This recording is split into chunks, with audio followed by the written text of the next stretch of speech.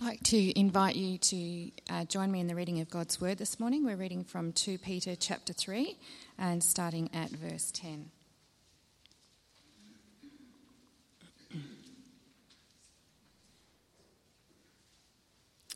But the day of the Lord will come like a thief. The heavens will disappear with a roar. The elements will be destroyed by fire, and the earth and everything done in it will be laid bare. Since everything will be destroyed in this way, what kind of people ought you to be? You ought to live holy and godly lives as you look forward to the day of God and speed its coming. That day will bring about the destruction of the heavens by fire, and the elements will melt in the heat. But in keeping with his promise, we are looking forward to a new heaven and a new earth where righteousness dwells. So then, dear friends, since you are looking forward to this, make every effort to be found spotless, blameless, and at peace with him. Bear in mind that our Lord's patience means salvation, just as our dear brother Paul also wrote you with the wisdom that God gave him. He writes the same way in all his letters, speaking in them of these matters. His letters contain some things that are hard to understand, which ignorant and unstable people distort, as they do the other scriptures, to their own destruction. Therefore, dear friends, since you have been forewarned, be on your guard so that you may not be carried away by the error of the lawless and fall from your secure position, but grow in the grace and knowledge of our Lord and Saviour, Jesus Christ. To him be glory both now and forever. Amen.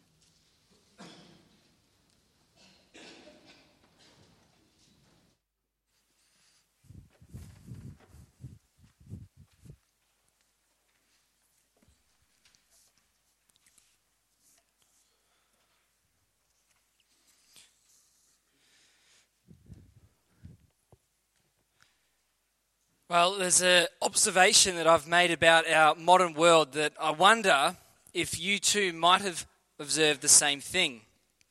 Today, we live in a world that basically anything is at our fingertips. Information. Simply type your query into your search bar, and voila, you have your answer. Food and drink. Cruise up to your Macca's drive-through and bam, you've got your 10-pack of chicken nuggets with your mystery meat in it and your triple-layered cheeseburger.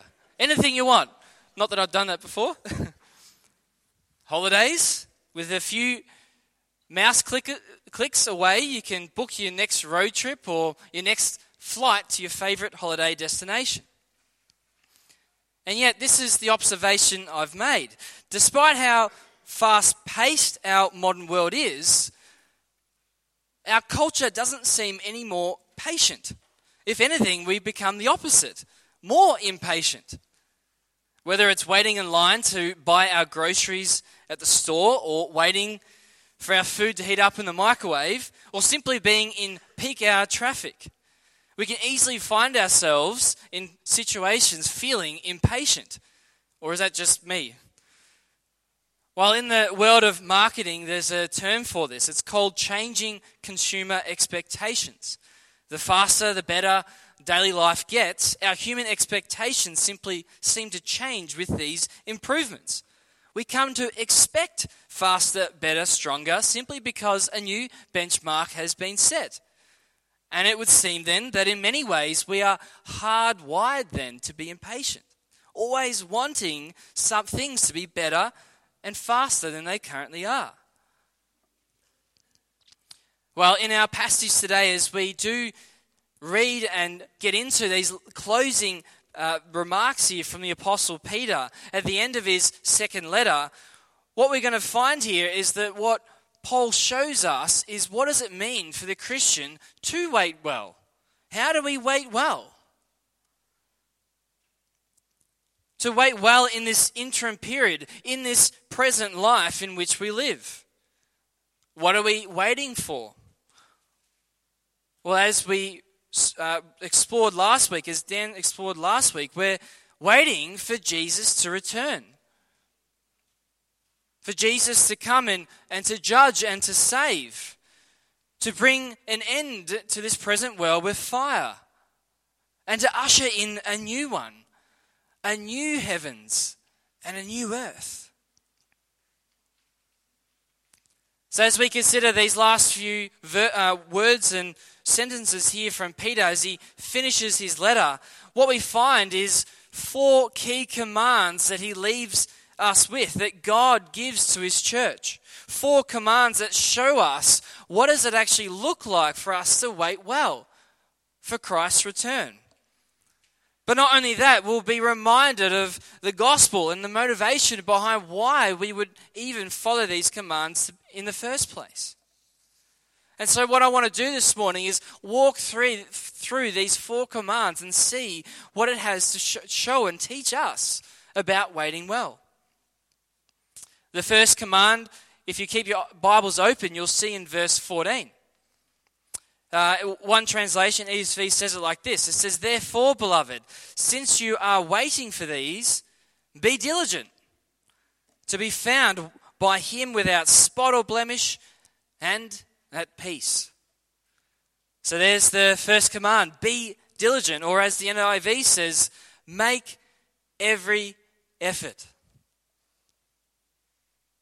What does he mean by that? Well, the underlying Greek word has the sense of to be eager for something, to show a keen interest, an intense desire, or even an impatient expectancy for something. What should we be desiring as God's people? Well, if this actually relates back a few verses, if you read in verse 11, there Peter says and calls us that while we're waiting for God to act and to bring his salvation to completion, we are to live holy and godly lives. In other words, a mark that we're waiting well for Jesus is that we're actively seeking to live for Jesus in the now.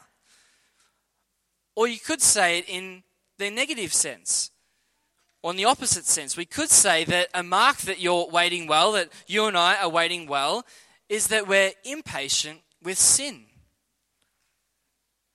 In this way, there's actually a right kind of impatience to have. It's actually right then to have a kind of holy discontentment with sin that remains in our life. Knowing that sin is actually the most unnatural thing for us. Because by design, the Bible's narrative from start to finish is that we were made in the beginning. If you read the first few chapters of the Bible, we were made perfect by design without sin. And time again, the Bible calls us to live lives that are utterly dedicated to God. So I wonder if your life shows an impatience with sin. There's a danger that as Christians we remain comfortable in our sinful ways. And having a complete comfort in sin is a spiritually perilous position to be in. One that might call into question the genuineness of your faith. We should be impatient, wanting to grow, having a desire to press on in our faith. Furthermore, to become a Christian in the first place does require all of us, any person, to recognize that there is a spiritual problem to begin with us. There's something that we need God to deal with and overcome in us, our sin. But what motivates us, according to Peter, to live with godly motives like this? To be diligent. Well, again, this command is closely tied to what came before.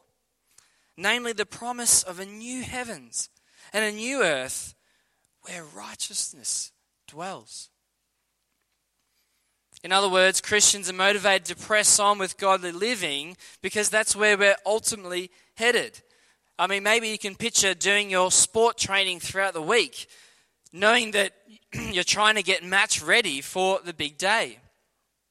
In John 14, when Jesus still walked this earth with his disciples, he said to his disciples that he was going back to heaven to prepare for a place for his people, a place in his Father's house. And so in that way, we have something to look forward to, something to be ready for, something to be aiming towards.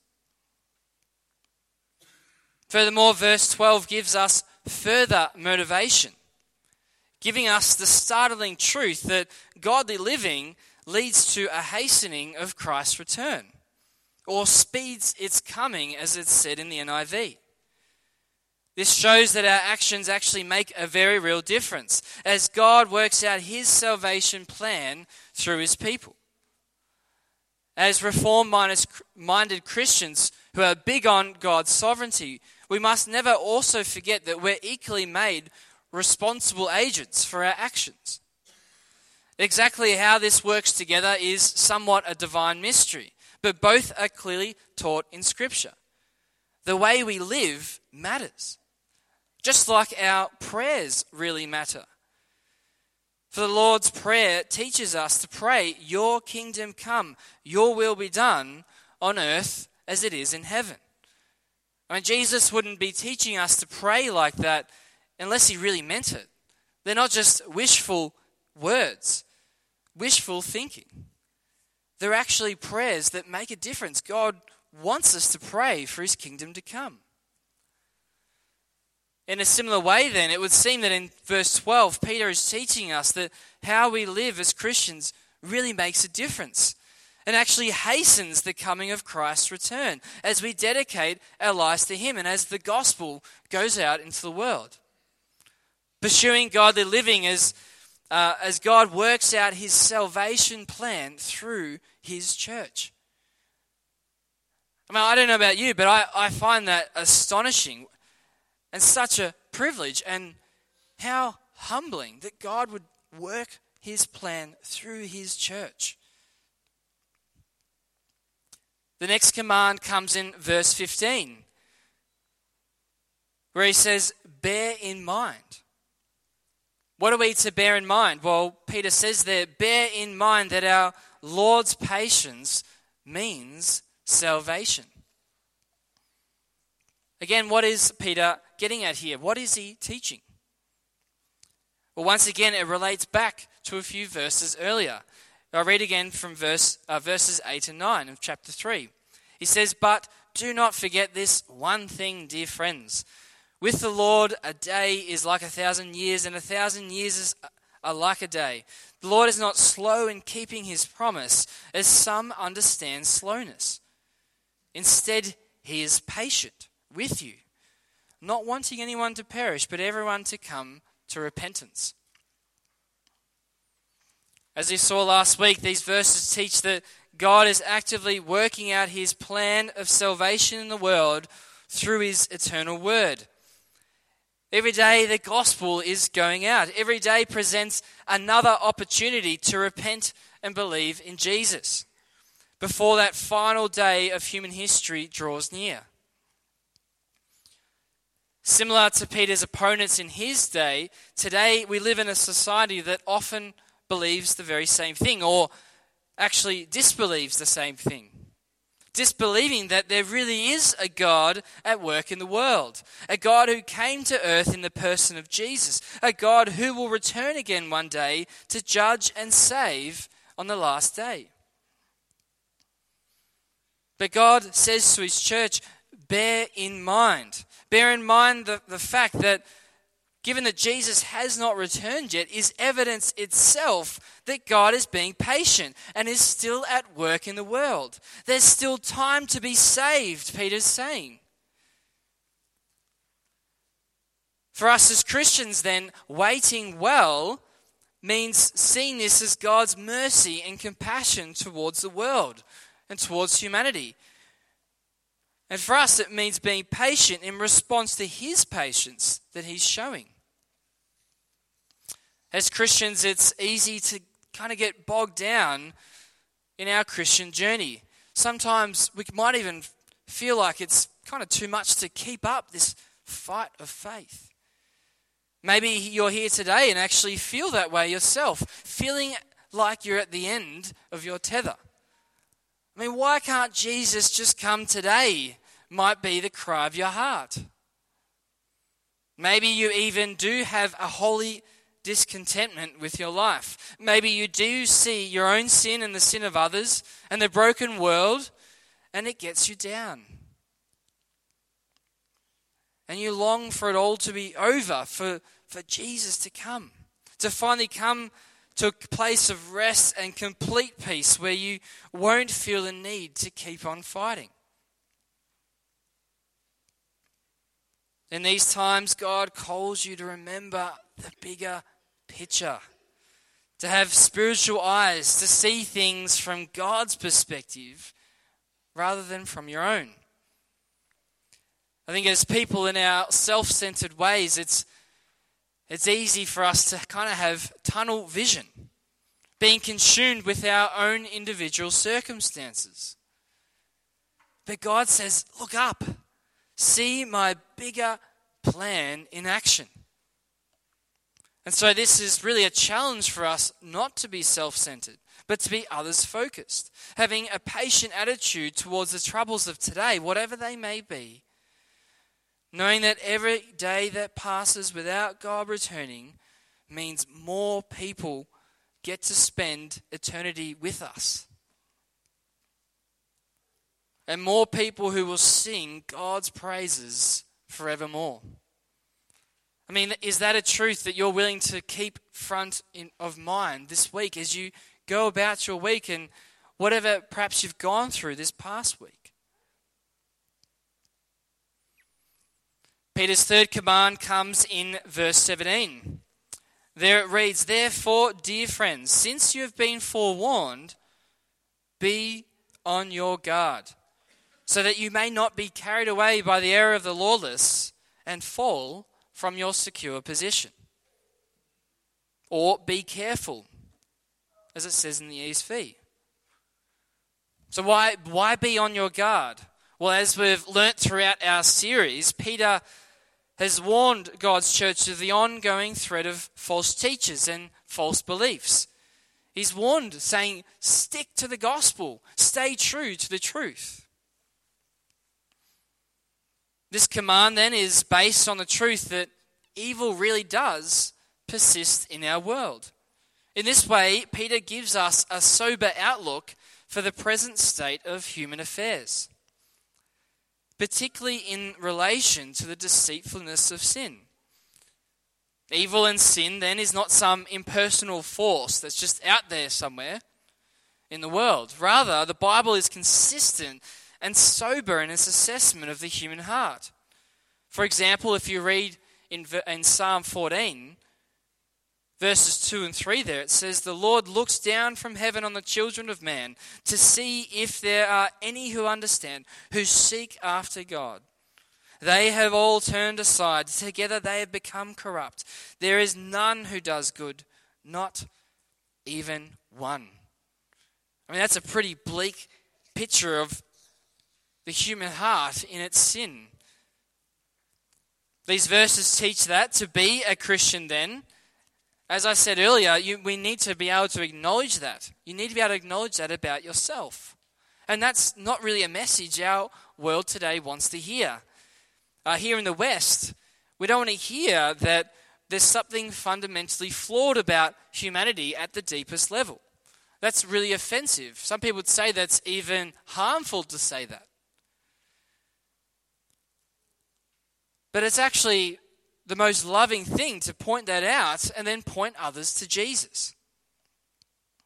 And thankfully, for all God's people who do accept the gospel, God has allowed you, as Peter says in the first chapter, to become partakers of the divine nature, to be made anew from the inside out. Or as the Apostle Paul says in 2 Corinthians chapter 5, from verse 17 to 18, he calls us a new creation. Therefore, says Paul, if anyone is in Christ, he is a new creation. The old has passed away, and behold, the new has come. All this is from God and through Christ, who through Christ reconciled us to himself. I mean, it's just some wonderful truths there about the work of the gospel in the human heart. But all this doesn't mean that you and I ought to become complacent. Indeed, an outward sign that we truly are a new creation in Christ is that we will guard against sin and error, against lawless ways. Take care, be on your guard, says Peter, lest you fall into sin and error. A part of waiting well then means keeping your own heart in check, recognizing the deceitfulness of your own heart, knowing that, like everyone else around you, you're prone to the same thing, and that there are times where part of you wants to find temporary satisfaction and gratification in sin. I wonder if you this morning have this spiritual self-awareness about yourself to perhaps recognize these tendencies. In the context of church community and walking with others in our faith together, are you willing to address these things that you recognize in yourself? Or are you failing to keep guard over your own heart and seek out Jesus for help? Our last command comes in verse 18, where Peter says, grow. Grow in the grace and knowledge of our Lord and Savior, Jesus Christ. This brings us full circle in our series through 2 Peter. If you remember, the letter opened in chapter 1, verse 2, where Peter opened his letter with the desire to see fellow Christians grow in their experience and knowledge of God's salvation. Throughout 2 Peter, time and time again, Peter has affirmed that God's grace and knowledge of Jesus is not our doing. Excuse me. It comes to us through the truth of the gospel. Grace, by its very nature, is God's unmerited favor towards us. It is not something that you and I deserve. For in our sin, we deserve the opposite, God's judgment and justice. Nor is it something, God's salvation, something that we can achieve ourselves. It is entirely God's doing. God was the one who sent his Son into the world. God was the one who ordained his Son to die on the cross. God was the one who raised Jesus from the dead so that all who believe in him can be forgiven of their sins and receive eternal life. God was the one who sent forth and poured out the Holy Spirit at Pentecost and continues to do so today. God is the one who gifts you and all who believe with the gift of faith and in the desire and ability to repent of your sins. And indeed, it's God who continues his work of salvation in every Christian, steadily growing us up into oaks of righteousness, as Isaiah says in Isaiah chapter 61, clothing us with the righteousness of Jesus, with garments of salvation, who cause righteousness to sprout up from the soul of our dark hearts. So salvation is clearly from God. God throughout the Bible is saying, I have a plan and I'm enacting it through my Son. But now we get to this fourth command that I've mentioned at the end of the letter. And Peter says, grow. But if salvation and our growth in our grace and knowledge of God is entirely God's doing, how can Peter command it? Like the other commands we have explored today, Peter affirms once again that we have a responsibility to respond, to act. God has given you something, now do something with it. To respond to his work in us. In this way, God calls you and I to actively respond to his activity. Perhaps one way to see it is, as Paul says in some of his other letters, I'll just turn to Colossians just very quickly. In the end of chapter 1, he says this. He says, to this end, I strenuously contend with all the energy Christ so powerfully works in me. I mean, that's just a wonderful way of putting it. Paul says it there. Even in Philippians, Paul says it like this: I can do all things through him who gives me strength. You see both sides of it together. God is the one who strengthens us, but we also respond and act it out. To wait well for Jesus' return, then, doesn't mean to be stationary. I mean, when you think of the word wait, what comes to your mind? Perhaps you might think of a doctor's waiting room, or maybe sitting at a bus stop waiting for your next bus to arrive. But actually, to wait well for Jesus is a very active thing. The picture of waiting well that Peter leaves us with is more like getting out into the footy field rather than sitting around on the grandstand. Work out your own salvation with fear and trembling, says Paul. The only question that remains then is, have you then, when it comes to the gospel, truly responded to his offer of salvation through it? On the cross, Jesus decisively acted.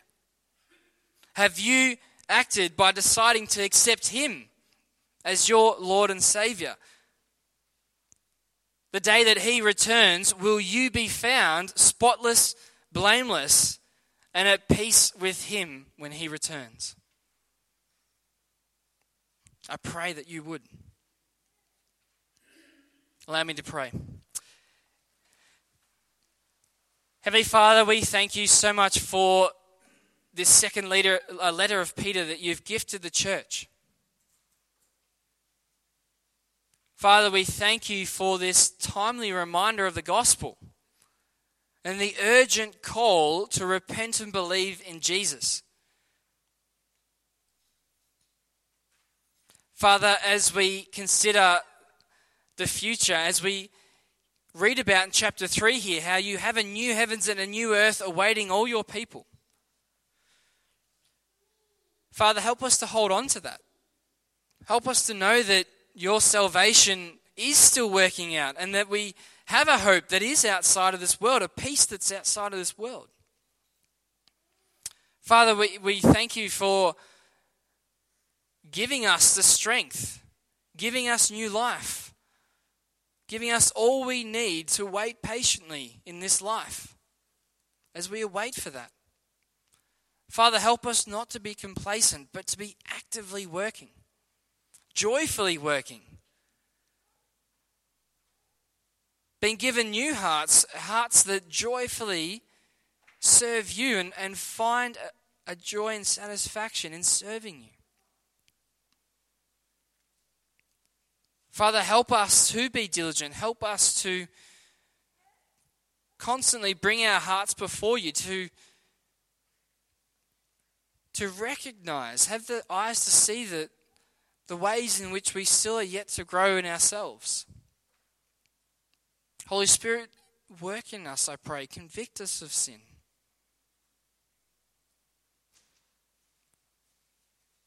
And Father, as we leave this place and as we are reminded of the gospel, I pray, Lord, that would just shine from us.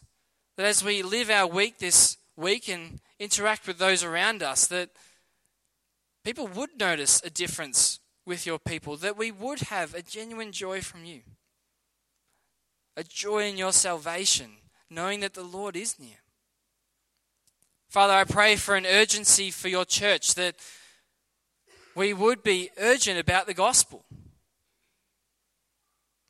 to see the lost saved, and in that way have the same heart that you have to see the lost come to know Jesus. We pray this in your name. Amen.